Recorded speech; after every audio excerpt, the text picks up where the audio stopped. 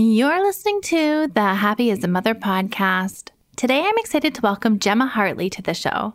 Gemma is a freelance journalist, speaker, and author of Fed Up, Emotional Labor, Women, and the Way Forward.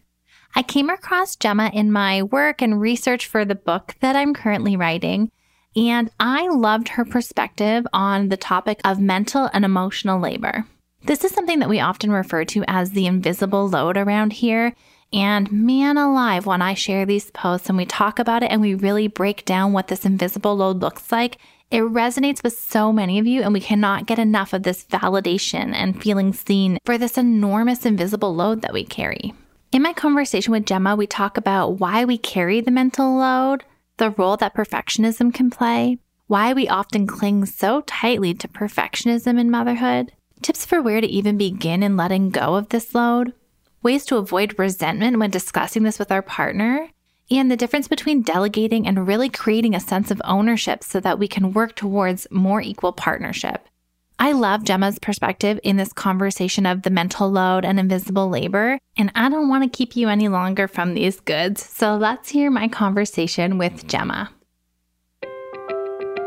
We all envision ourselves as the perfect mom, nurturing, happy, and loving all the time. When reality hits and we find ourselves frustrated, resentful, and full of rage, that can lead us into a full-on shame spiral. The truth is, you don't have to be perfectly peaceful all the time to be a good mom, but we can help you understand and handle your rage and repair after the hard moments. Dr. Ashri Ream, Psyched Mummy, and I have helped thousands of parents get to the root of their anger. As moms ourselves, we understand how the rage monster sneaks up in frustrating moments. As therapists, we also understand the tools and strategies you can use to prepare and prevent that from happening. That's why we set out to create All the Rage, raising kids with less anger and more connection. A course to give you everything you need to know about how to keep calm as a parent in the most difficult situations. When we say everything, we mean everything, from understanding what makes you more prone to anger, how your thoughts influence your anger, ways to stop the outbursts before they happen, as well as what to do in the most triggering moments, and how to prepare when you lose your cool. This course is made to be digestible and simple. We even include a downloadable workbook to help you work your way through it. We're confident that this course will change your life. So confident that we want you to buy it risk-free, meaning if you don't love it, you can get your money back. Nobody is perfect, but we want you to be the parent you want to be. Head to happyasamother.co/rage to learn more. That's happyasamother.co/rage.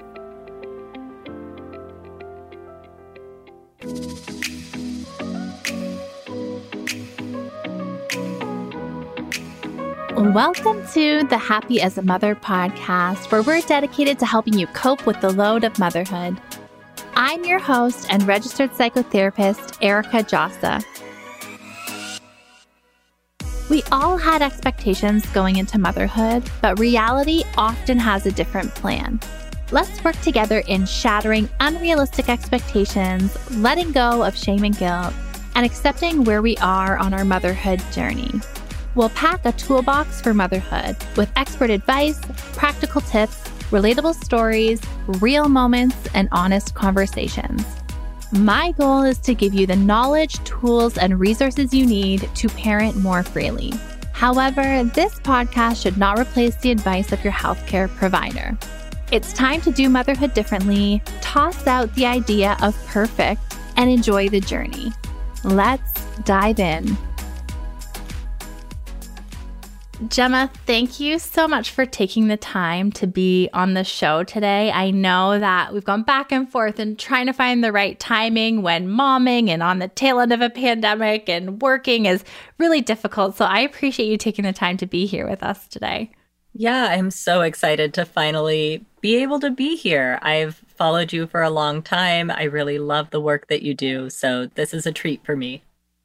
I am slowly but surely digesting every book in the area of like mental load and invisible labor, and came across your book, Fed Up. And it's interesting to see everybody's various perspectives on this topic. I'm really curious, how did this book come about for you? Tell me a little bit about your story. So back in 2017, this book came about from a viral article that I wrote. And so I had written about the Mother's Day experience that sort of opens the book, where my husband, I had asked him to get me a cleaning service to come in for Mother's Day. I didn't really want any physical gifts. And I wanted that gift specifically because I think it would give him a little bit of an insight into sort of the invisible work that goes into running a home. Like, how do you plan for something to happen with everyone's schedules? How do you do the research and planning? How do you delegate things out? And instead of getting a cleaning service like I asked for, he ended up deciding to clean the bathrooms himself on Mother's Day. And it was, it was a time. So I was sort of left doing all of the regular household stuff that I normally do while he was cleaning the bathrooms and, dealing with like which kid wants the blue cup, which kid wants the green cup, picking up everyone's clothes, noticing all of these little things that need to be done rather than relaxing as I had imagined I would, setting up those expectations for Mother's Day that always lead to disappointment. And I, at one point, was putting something away. I went into the closet and there's this big Rubbermaid storage bin. I bet you can see it. It's right up there in my closet. The infamous bin, yes. It's up there. And so I'm very short. I can't reach up there. And it was down in the middle of our closet. And it's not a very big closet, so it takes up all the space. It had been there for 3 days. It has all our gift wrap. And so my husband had gotten it down, gotten out some gift wrap to wrap his mom's present for Mother's Day, and had left it there. And I kept seeing it and kept thinking, there is no way he is waiting for me to tell him to put this thing away that he got down. And instead of taking him away from the job that he was doing and asking him to put it away, I really passive aggressively dragged a chair through the house and went to put it up myself. And he came in and was like, hey, if you want me to put that away, all you have to do is ask. And that was a real light bulb moment for me, where I was like, that's the thing that is causing so much resentment, is that I don't want to have to ask. I want to have a partner who notices what needs to be done and takes action in the same way that I do.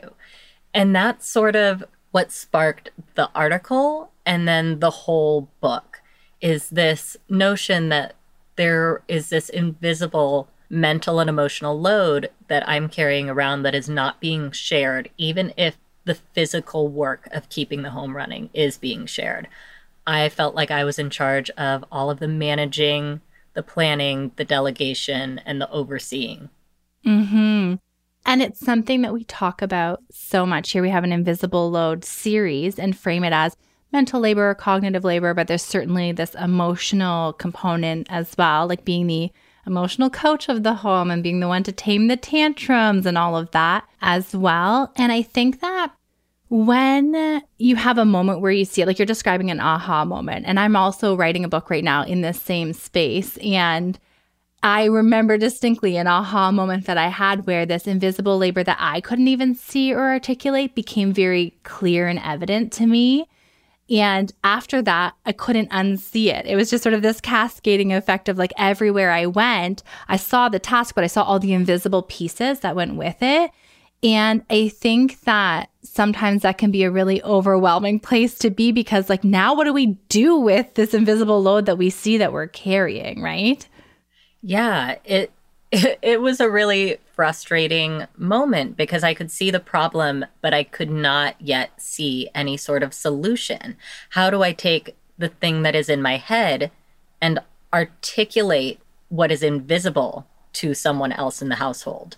It was a really difficult moment to reckon with and start to figure out okay, this is the problem. How do we actually solve it? How do we move forward from this place?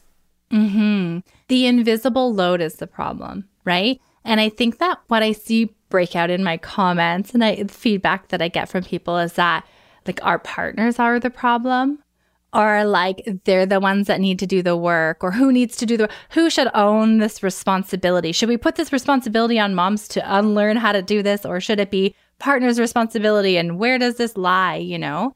And it's a tricky situation that I feel like you walked a really good balance of addressing in your book, because I feel like I've taken in a lot in this area so far.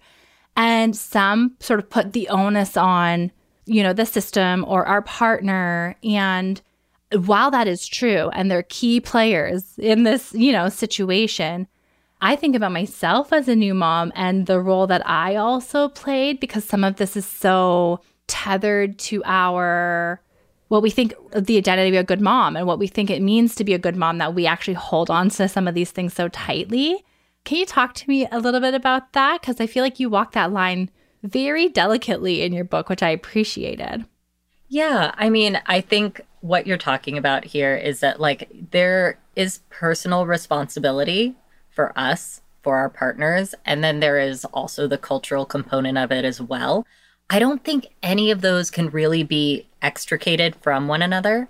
I think what makes you crave perfectionism as a new mom is really informed by the culture that you're growing up in. So I don't think we can say like, oh, culture, you know, has nothing to do with it, or our partners have nothing to do with it, because they could certainly take that initiative. But you have to come to a point of reckoning with the things that you've deeply accepted as truth without questioning it. Yes. And that's a normal thing that happens. I mean, you know, everyone has those things that they have silently accepted about themselves, about their identity, about the world. And I think we need to be really conscious about examining those things and whether or not they're actually true. Like, does this have to be done exactly this way? You know, does this standard that you've set make sense for your life, and why? And if you can answer that question in a reasonable way that you don't have to do a lot of mental gymnastics for, that standard stays. Right. I am a really big proponent of like, you know, we create with our partners shared standards of how we want our families to run, of how we want our lives to run. But that doesn't mean that you just get to impose your standards without thinking critically about them, without questioning where your ideas about these standards came from. Because without examining that cultural impact on how you decided to do the things you do, I think you're going to keep running into this problem over and over again, and you're going to end up picking the load back up at some point or another, because things won't be going your way.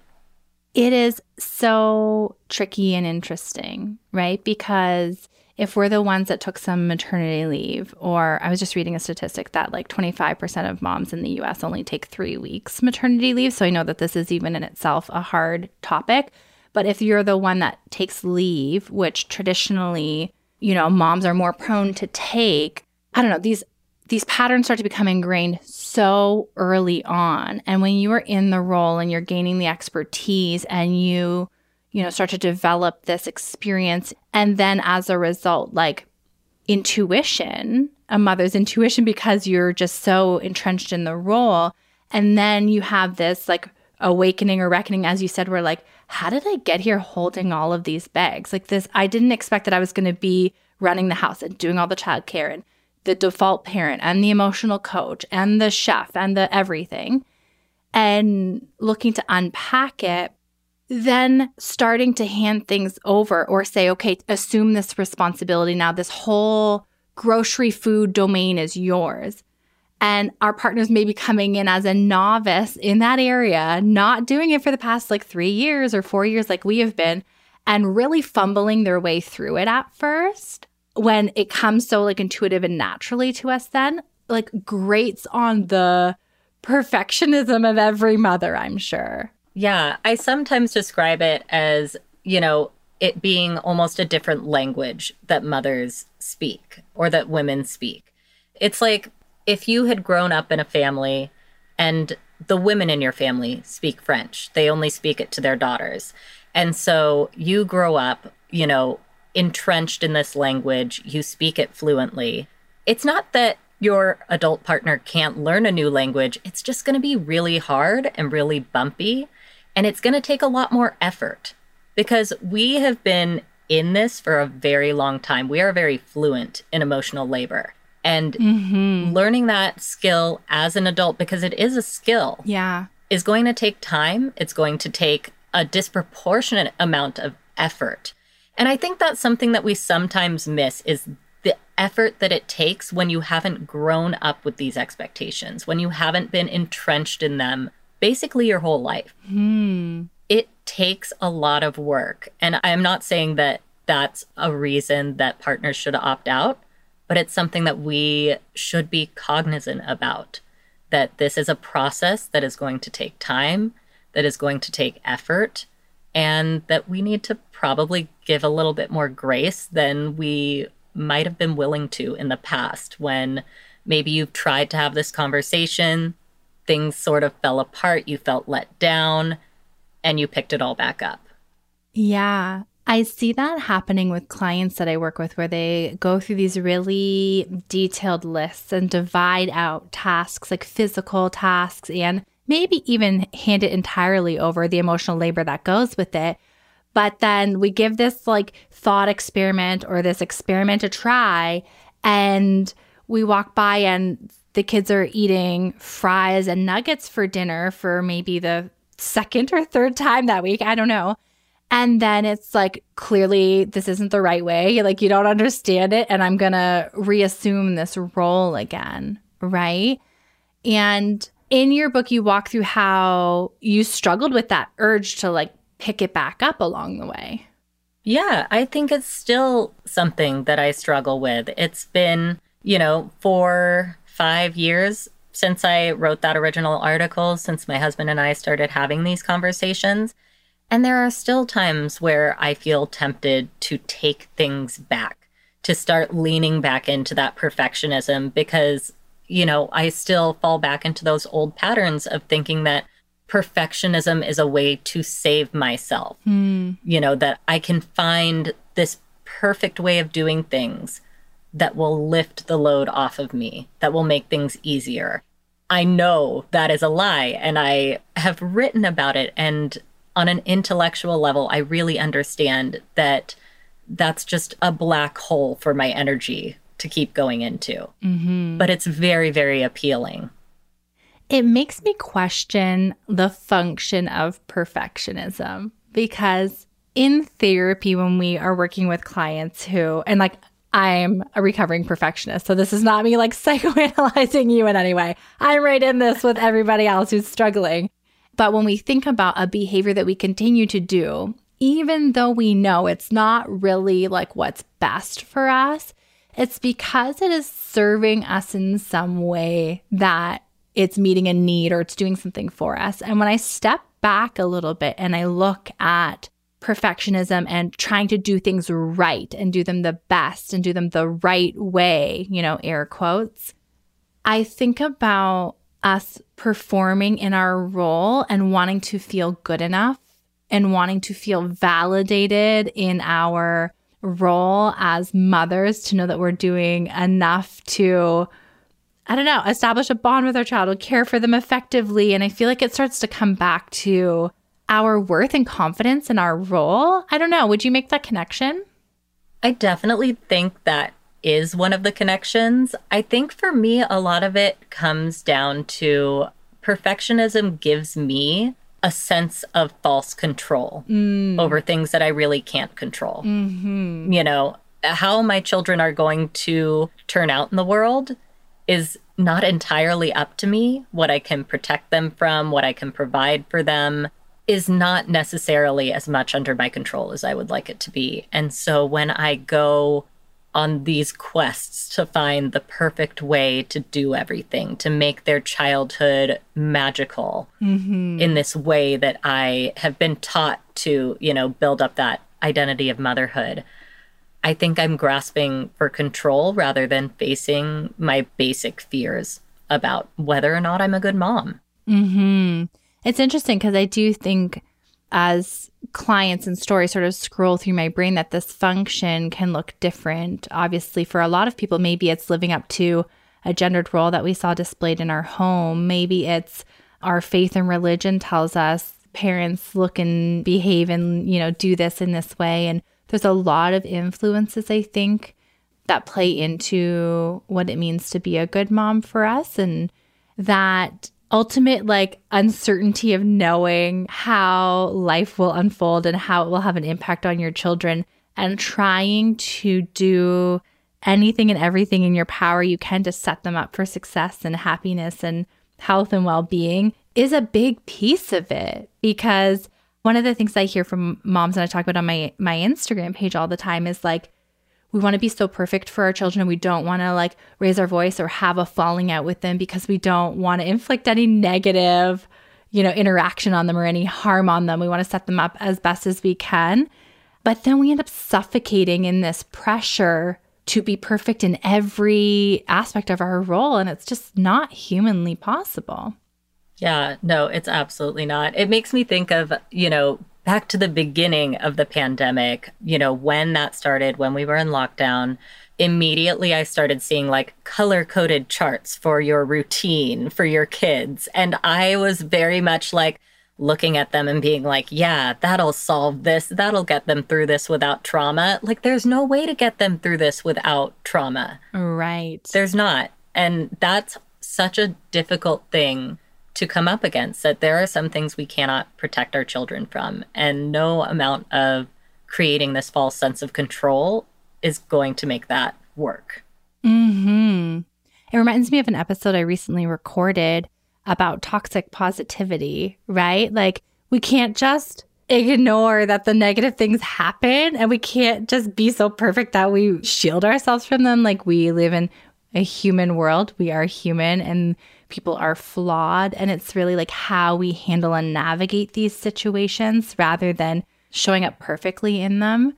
In the book, you paired perfectionism with this gatekeeping behavior that can follow it. Can you help make that connection and unpack it for listeners? Yeah. So I think perfectionism and gatekeeping go hand in hand. When you have to have things done in a way that is, air quotes around perfect, you have to gatekeep. You cannot allow anyone else in because you, as a perfectionist, are the only one that can control that outcome. Things cannot be perfect without your hand being on everything. Right. And so even if you are delegating out work, you are not letting go of any of the emotional labor. You are still doing the noticing, the planning, the delegating, and then you are overseeing that work if you are not doing it yourself, because you will not let anything off your plate.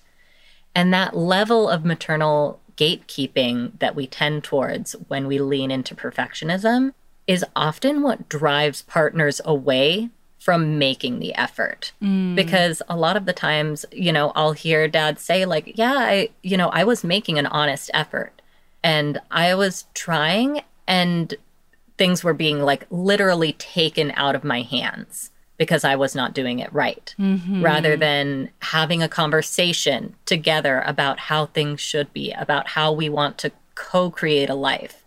It's like being, an employee. The boss tells you what to do, and that's not a healthy setup for a relationship, having that hierarchy. It's not good for us emotionally to be the person that is in charge. We all know that. And then it's not healthy for our partners to feel like they don't have a say in how their life gets to run. Within the family sphere, if you don't give space for an opinion, for creativity, for them to take an active role, then why should they want to put forth any effort? My husband and I talk about this in our home as being particular about certain things. We each have our area that we're particular about. And I did 3 maternity leaves back to back in the span of 3.5, 4 years, which I'm fortunate to be able to take maternity leave. It also built a cage of invisible labor around me and ingrained those patterns very deeply. And so I looked up some point, in postpartum depression, anxiety after my third and was like, how the hell did I get here? And how do I get myself out? Because this is not how I want to live life and motherhood. And we started to have these conversations and unpack and unlearn these gendered norms and social norms and distribute things differently. And in doing all of that, we realized that each of us have areas that we're more particular in or things that we maybe care about a little bit more in the home. And the idea of priorities, I feel like also can be gendered. So it's not necessarily priorities in the home because obviously I am socialized to prioritize children and he's socialized to prioritize work. So it's not a matter of priorities, but there are certain things that we're each more particular about in the home that when the other person does it, it just doesn't quite do it for us. So I think that there's kind of a continuum here where we can be particular. We can have some perfectionism or like certain things done a certain way. For my husband, he likes to load the dishwasher. We're kind of roles flipped here. He really likes the dishwasher a very specific way. He Tetrises it, we say, and he knows when I've been in there and it's a disaster and he doesn't like it to the point that he'd just prefer to do it himself sometimes. And I'll back away and be like, okay, you got this. I'm not going to touch it because it's just going to make it chaotic. And in other ways, when let's say one of my children is having a really big meltdown that it's hijacking the whole evening or routine, I'm a therapist. I've been a play therapist for 7 years. I'll step in because I feel like I have a very particular way that I want to handle that situation. And that's okay. I think that it's when it starts to become that gatekeeping, as you said, or it starts to become where you can't relinquish things or you can't share in things, that it starts to really impact your life. If there are certain things that you're particular about, I think you can retain certain things without carrying all of it. Does that make sense? Absolutely. And there are definitely things where I'm no, this is my thing. And I like it and I'll keep it. But we can't make that decision with absolutely everything. Yes. I think that's the point that it comes down to. You really have to soul search about what those things are, why you're particular about them. And, maybe you don't have a great reason about why you're particular about them. This is just the way that I like this. It's not a huge burden for me to be the one to do this particular thing, so I will do it.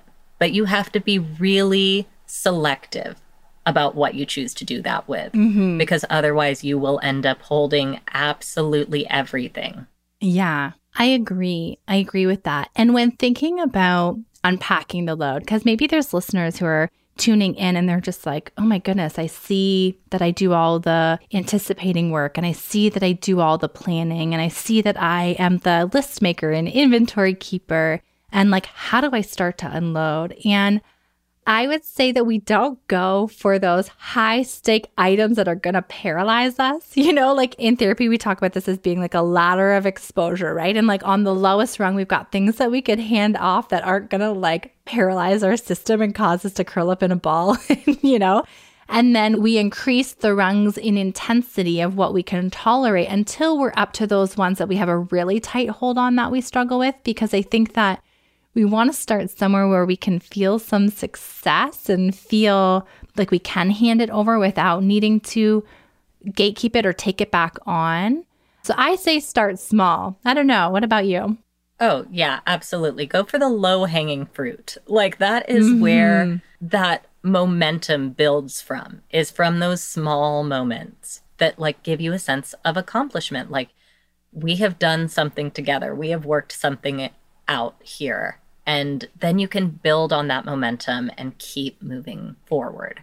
And so I think back to one of the first things that we fixed for us was that I was always putting away food on the counter that my husband would leave out. And I don't think that I had ever, maybe once, many years ago, said hey, this really bothers me. And I just need you to put away the bread that you made sandwich with and do it immediately. He would just wait until he was ready to do the dishes and do all of the other things that came after meal making, which I get from a logical standpoint. But like, if I had to walk into the kitchen during that time, it would just drive me nuts. And then that was something that built a little bit of resentment because I'm like, I am putting away this thing that you have been careless enough to leave out for me to do. And so it was like the smallest little thing, but it changed his behavior immediately. It happened maybe once or twice after that. And if he saw me putting something away, he's like, I'm sorry, I'm working on it, you know, new habits and all that. But it was a low-hanging fruit that we were able to resolve and gave a little sense of like, okay, we can do this and then we can move on to the next thing and the next thing until, you know, we're in a place where we both feel like we've done enough, like where we both feel like we have an equal share in how things are running. And that's a very small example. You know, we've tackled much bigger things since then, you know, scheduling, kids stuff, splitting up like the school and extracurricular activities. But I don't think any of that's possible without like going for those little things first. And you touch on something there that's a really, I think, critical and important, because when we interpret our partner's behavior as being intentional towards us, it breeds resentment, right? And an example of this I have in our home is like, I'm ADHD. Like, I am so busy in my brain that I don't even see what's in front of me half the time, especially by the end of the day if I'm like chewing over things that have happened. So I won't notice things like the soap being almost empty in the soap dispenser. Like I'm poor at noticing some of these things around the house. And my partner is very particular and very aware of these things. And so to him, if it's like a quarter empty, needs to be refilled. And to me, if I pump soap and it doesn't come out, I'm like, oh shoot, I got to put more soap in this thing. Totally different.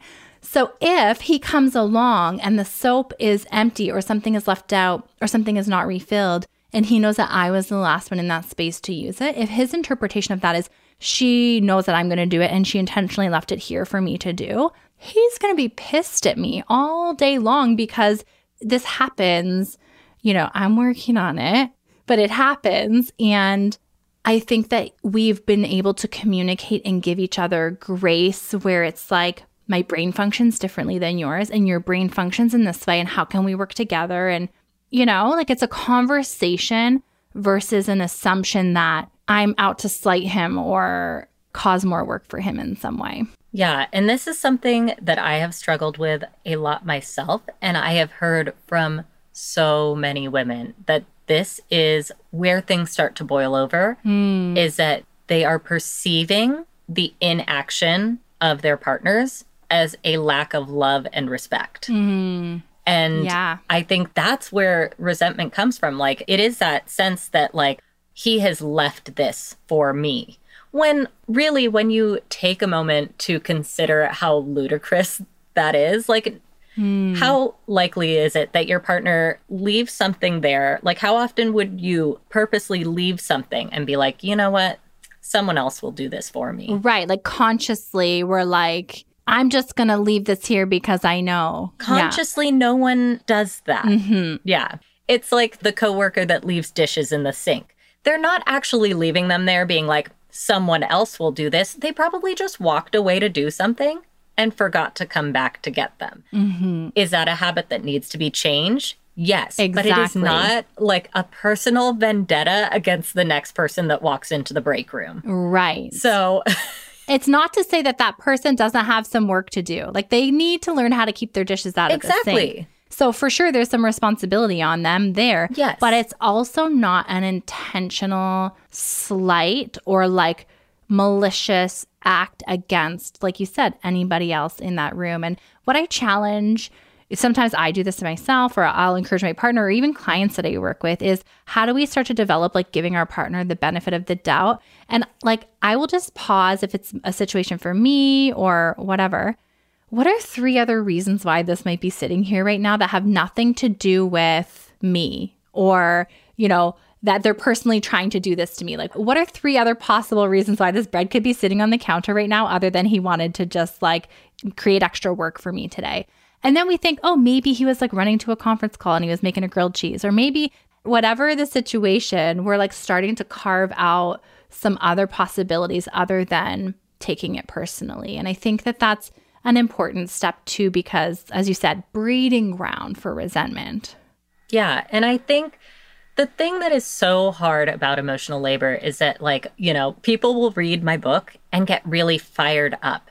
And a lot of the times they are fired up in their resentment. And so they are coming to this conversation guns blazing, and they forget to have that unconditional positive regard for their partner, which is, just that sense that, like, I am always going to assume the best intentions from you because you are my partner and I love you and I trust you. So I have this unconditional positive regard for you. Working from that rather than working from, hey, you've got some shit that you need to fix. Like, you have to fix your behavior. Your lack of initiative is the problem here. And it's one of the problems, but if you're coming at it with that attitude, not only is it not going to be fixed, but like that is probably one of your main problems, is that like it's too loaded for your partner to feel comfortable entering that arena. I heard somebody say to me last week, we were talking about invisible labor, and they were like, often people don't hire and expand for a new role until the situation is so dire that the house is on fire, And I think that by the time we realize we're carrying this invisible labor, we're in such a dire, state of exhaustion and burnout and like all of the things that it feels like the house is on fire and we don't know how to get out of it. And so it comes with a lot of reactivity. It comes with a lot of loaded emotion. But as you said, like if we're going to work as a team, Dr. Becky Kennedy always talks about this, like seeing the good inside, ourselves or our kids, but our partners as well. Like, you are my partner. I am going to give you the benefit of the doubt. Like, I see the good in you. I know we're in these trenches together, and we try to view things through that lens and work together. Like, it's going to take teamwork and partnership to redistribute and figure this out. One of the things that you talk a lot about is like helping and delegating, and these words that imply that we still carry the load. And I think my question here is like, you spoke about having a conversation about the bread and how that bothered you. And I'd like for us to unpack as we are thinking about wrapping up here. What is the difference for people listening? What is communication to help our partner understand? And what is delegating? And maybe we can give some examples of how that looks different, because you communicated this need and then he learned, oh, I'm not going to do that again, versus delegating it and being in charge of it still, if that makes sense. Yeah. So if I were to delegate it, I would, first of all, would not give him a moment to rectify the situation. Like, I would see the bread and be like, hey, you need to come in here and put away the bread. And, that is the delegating. And we do a lot of delegating. Like, hey, I noticed this job needs to be done. I need you to do this job. And, often you're seen as a good communicator if you can articulate when you would like that job done, so that your partner has that like clear plan that is in your mind. But really, when we delegate, we are saying that you are helping me fulfill something that is on my plate, that is still my responsibility. And so when we say things like, oh, my husband helps me with this, or when your partner says like, let me help you with that, when it is something that you would like them to take responsibility for, you need to start to be conscious of changing that language, because help implies that it is your responsibility and that your partner is going above and beyond, rather than just taking up their share of the responsibility in your shared life. Yeah. And I think that like delegating is giving the physical task, as you said, like, can you please put the freaking bread back in the cupboard? Like, why is it on the counter? Versus seeking to understand the context and like giving the context. I think that communication piece that really comes with handing over the load, we're bringing them into the context outside of just the bread being on the counter, right? It's like I have this laundry story where this pile of laundry is just growing in my house. I'm looking at it, feeling paralyzed about the like 5, 6, 7 loads of laundry I've got to fold. And explaining to my partner who's walking by it, like, it's really frustrating to dig the balled out clothes out of the laundry mountain. I'm like, I look at that and I see that it's actually a season changeover for the kids, all of their cupboards and all of their closets. So to fold that laundry, then to put it away means I have to go through every closet and move this size to here and this size to here and this size to here. And then I need to make sure that it's seasonally appropriate. And then I need to create a list and order and go shop for the things that we don't have. And so bringing him into the context of like, it's not like, oh, I'm just not folding this laundry. It's like, when I look at this laundry, this is what it represents to me. And I'm actively avoiding it because it's paralyzing. Gives a whole different level of insight to our partners that they can come in and even assume responsibility without us having to say, could you take this part off? Like, and he'll say, okay, what parts can we divide up, or how can we tackle this together? And without that context, I don't know, he wouldn't have known otherwise. Yeah, I think it's really important because we have all of the reasoning in our minds and we often don't articulate that. And I think that is one of the big overwhelming things that we come up against when having these conversations, is that there's a lot there to unpack. And, I often haven't had a great answer for like, how do we start these conversations? And I often say, well, like, it's not one conversation, first of all, it's many, which is true. Yeah. But sometimes I think, like, you approach your partner with that unconditional positive regard and tell them like, hey, I am like riled up about this right now. I need to just like vent some things out, and doing your best to like vent things out. Like, this is how you can love me. You can just listen to me right now. And we don't have to fix anything right this moment, but I want to give you what is going on in my brain in this moment about this topic. And I think that's like a really good place where our partners can meet us before we have to do the effort of trying to actually fix anything. We can go into that space of like, I would like you to understand me and my experience, because that's a lot of what this is about, is that we want to feel like our experience is seen and understood by our partners. And so I think going through, I've had a long time to sit on this, and I think going to that place first of like, please listen and understand where I'm coming from. We don't have to fix anything today, but we're going to start having these conversations, and I'm going to start sharing my life with you in a different way. And it's not to say that I am blaming you or that I am angry with you, but that like things need to change because this is what's happening in my inner life, and it's untenable.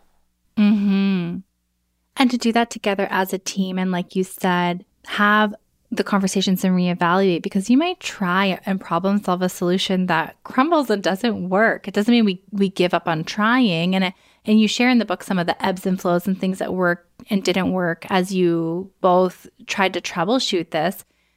Can we wrap up with like some successes? Like, do you want to like let us in a little bit on where some things are at and some things that you have fully been able to take your hands off of? I'm so curious.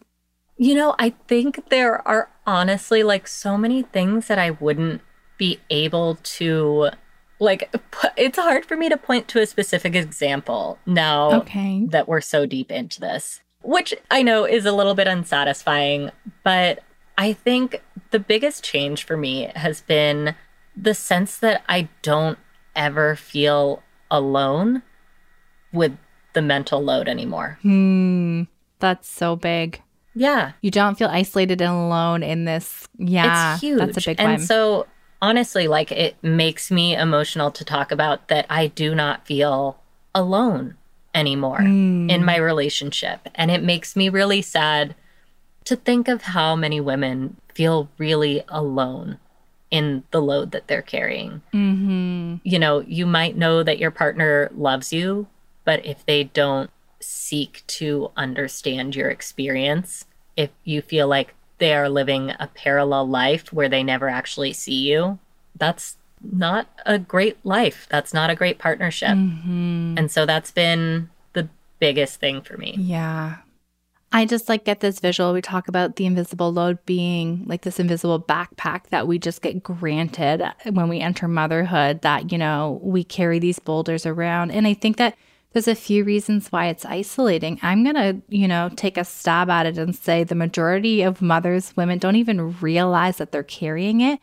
They feel it, but they can't name it. And when we can't name something, we can't fix it or solve it or change it. And as you're talking about not being alone in it, I'm thinking okay, he's picked up this invisible backpack. He's been taking things out of yours and putting it in his so that when you guys are on this hike and this journey together, you can both not be burnt out and you can both equally pace and stay on task with each other, And I think what we know about even pain and having companionship in hard moments and the science around so much of that, it just helps to be in hardships and feel seen and be supported by somebody. It helps get us through. It helps us cope. It is a really good feeling. Yeah. And I want everyone to be able to experience that. Yeah. I could talk to you about this all day long. I really, really could. And I appreciate you joining us today. For those who want to learn more from you and read a bit more about your story, where can they get your book, Fed Up Emotional Labor, Women and the Way Forward? Where can they find it? They can find it pretty much anywhere books are sold. You can go to my website, gemmahartley.com, and there will be links to buy the book there. Yeah, I think that's about it. Yeah, and we'll link your website and any other ways to connect with you in the show notes and blog post. And I'm so glad we finally got to sit down together. So thank you so much for taking the time. Yeah, thank you so much for having me. The way Gemma weaves her personal story and examples into her book, the real honest truth about how to unlearn some of these things and begin to unload, was what really drew me to her and her story. This feels like a topic that many of us, most of us, cannot escape. If you are struggling with the division of labor in your household or the division of childcare work and the load within your home, I encourage you to seek out the support of a therapist. When we've lived with a lifetime of norms and messaging and patterns, and we want to start doing things differently, it is hard to even know where to start. But the mom therapists on our wellness team have got you covered. To book your free consultation, head to happyasamother.co/wellness. That's happyasamother.co/wellness. I'll see you right back here, same time, same place next week, where I'm being joined by Dr. Pierre Azam to discuss whether dads experience anxiety in the postpartum period, what it looks like, and how they can effectively handle it. You do not want to miss this episode. I'll see you right back here next week. I can't even begin to tell you how happy and honored I am that you choose to spend your time here with me each week. If you're looking for the resources or links from today's show, or you need a refresh on anything we've talked about, visit our show notes. You can find the link in the episode description, or you can head directly to happyasamother.co/podcast. To join the Happy as a Mother VIP list and be the first one to know about new episode drops, insider info, or freebies, head to happyasamother.co/newsletter. Until next episode, Mama, I want you to know, keep showing up. You're doing an amazing job.